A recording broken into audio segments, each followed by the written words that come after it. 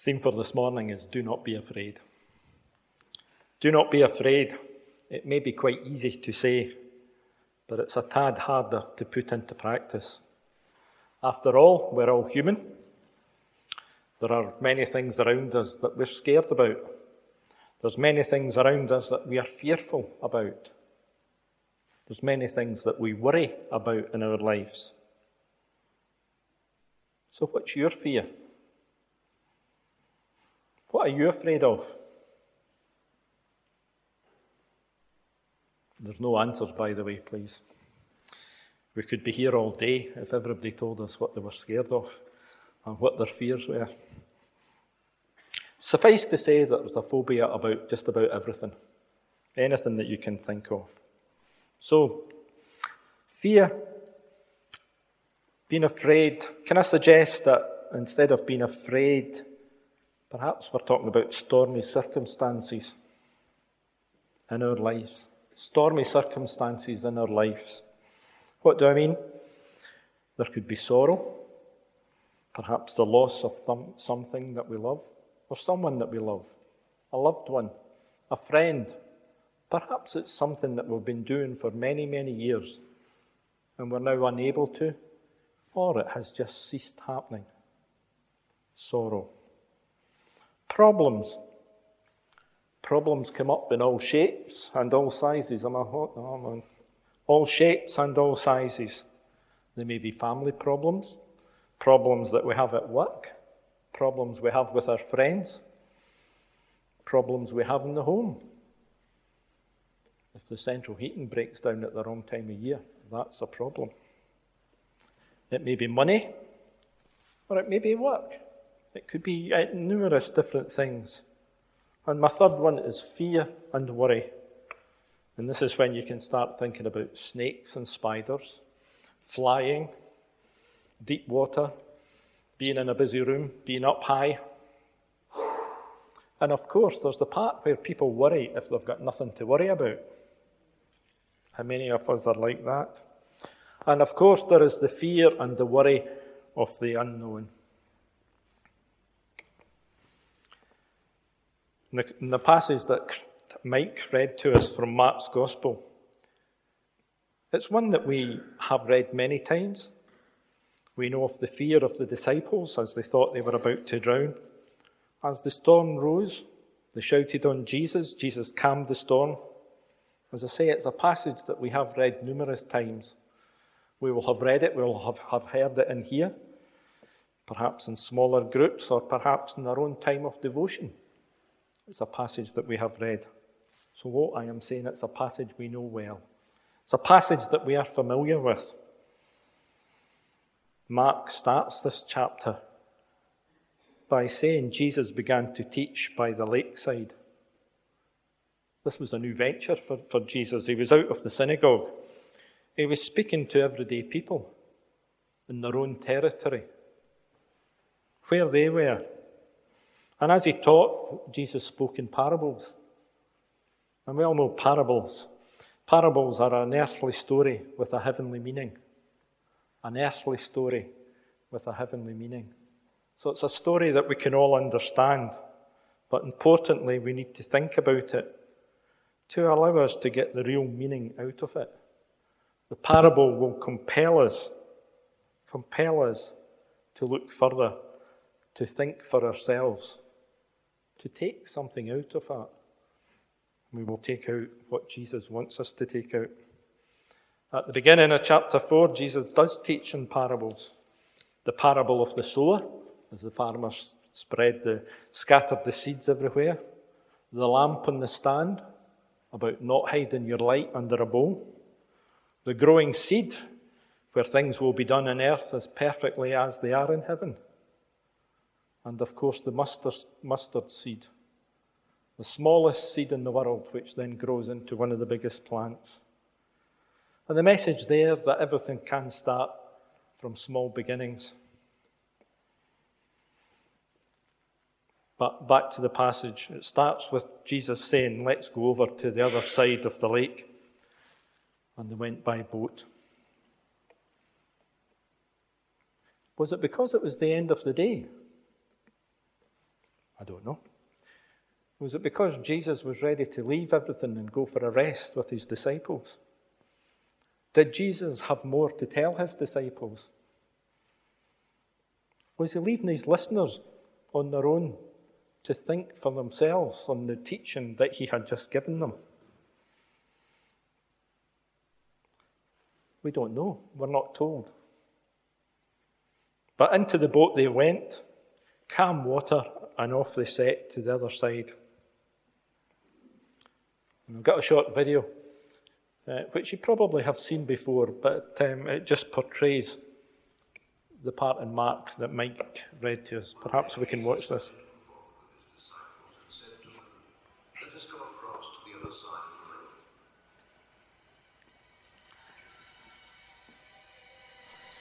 And as they were sailing, he fell asleep.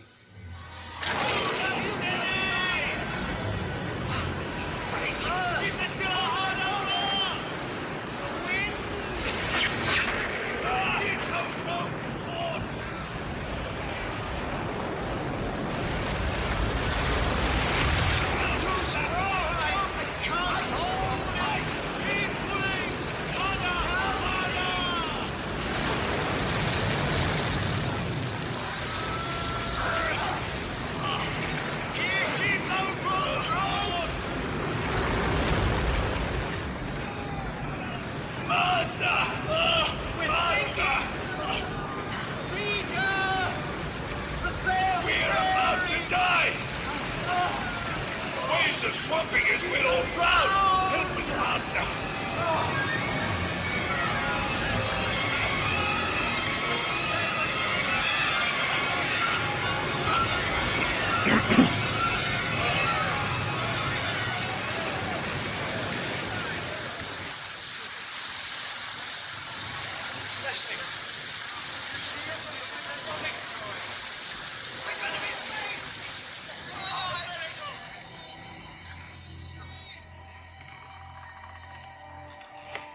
Where is your faith?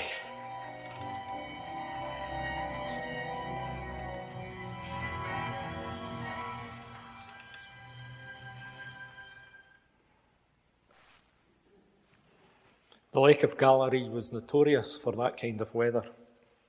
Out of the blue, out of nowhere, a storm would arise. The weather could have been good, the skies could have been clear.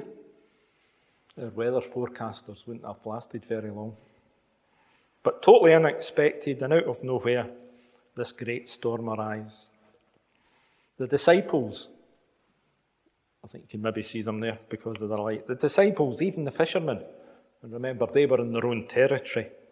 They were afraid. They were terrified. Master, Master, they yelled. Don't you care if we drown? Don't you care if we die? Meanwhile, Jesus was asleep in the boat. He had no fear of it. They awoke him.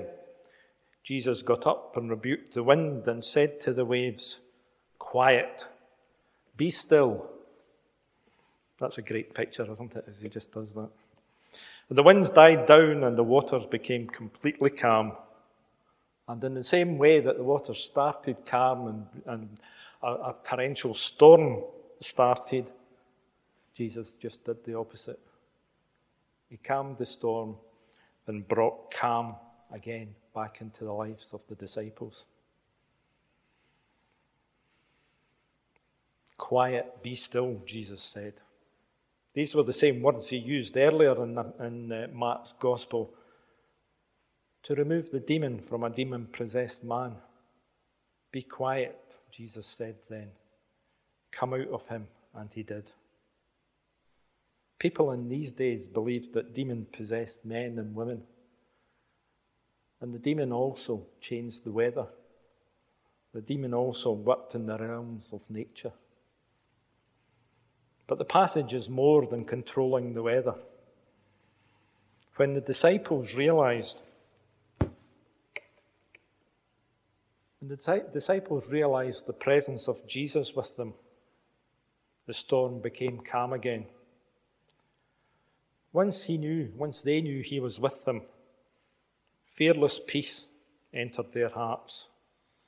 To voyage with Jesus is a voyage in peace, whatever the format and whatever the size of the storm may be. So in the passage that Mike read, we've gone from being calm to it being very stormy, violent storms, to the people involved being very afraid. In this particular instance, they thought they were going to drown, they were going to die. And the presence of Jesus came into their lives and gave fearless peace, and all was calm again. Now, while that was the story of a boat, that's a story for us. We can be calm. We can think everything is going well, it's going to plan. Our hopes and visions that we have are coming to fruition. Our plans are in place. Suddenly there's a violent storm in our lives. It may not be water coming over a boat. Suddenly there is something which just rocks everything in our foundation. We become fearful. We're afraid. We could be afraid of the situation. We could be afraid that we don't know what's happening. We may not be going to drown underwater, but we certainly could be drowning. And for us, as it was for the disciples, the presence of Jesus gives fearless peace to us. The presence of Jesus. And then everything is calm. Everything is calm. We sung Will Your Anchor Hold a bit earlier. We sung it not because it's one of my favourite hymns. We sung it not because it's the BB hymn. But having said that, there are two very, very valid reasons why we could have. But we didn't. But we sung it as a reminder. And I want to use it as a reminder. And I won't read that. You can read it yourself. Each one is from each of the 4 verses, and then it asks, will your anchor hold? These are all situations that we, throughout our lives, will go into. Jesus asked his disciples, where is your faith? Our faith allows us to say that. We have an anchor that keeps the soul steadfast and sure as the billows roll, fastened to the rock which cannot move, grounded firm and deep in the Saviour's love. We have an anchor. And we all know how an anchor works for a boat. The importance of the anchor in a ship. You know, that during stormy weathers, they will let the anchor down. It has to get a grip of the seabed somewhere, so the chain needs to be long enough. It needs to be strong enough. It needs to be able to do its job. And I thank Robert and Isabel for this quote that I copied from them, that comes from Corrie ten Boom. In order for us to realize the worth of the anchor, we need to feel the stress of the storm. In order for us to realize the worth of the anchor, we need to realize the stress of the storm. The presence of Jesus gives us that fearless peace. In Isaiah, when Mike read, he read that, do not fear, for I have redeemed you. I have summoned you by name, you are mine. When you pass through the waters, I will be with you. And when you pass through the rivers, they will not sweep over you. When you walk through the fire, you will not be burned. The flames will not set you ablaze. Wonderful words.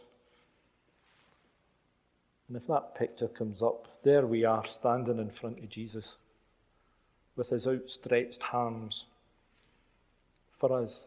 For each one of us, there's only one person in front of him, because every time he's there, he's for us individually. The presence of Jesus gives fearless peace to each and every one of us. Let's go back to the disciples in the boat as they were thrown about all over the place. I'll leave you with two thoughts. Jesus stilled the storm of nature, and he can also still the storm in our lives and in our hearts. Jesus stilled the storms of nature, and he can do that for us. Lastly,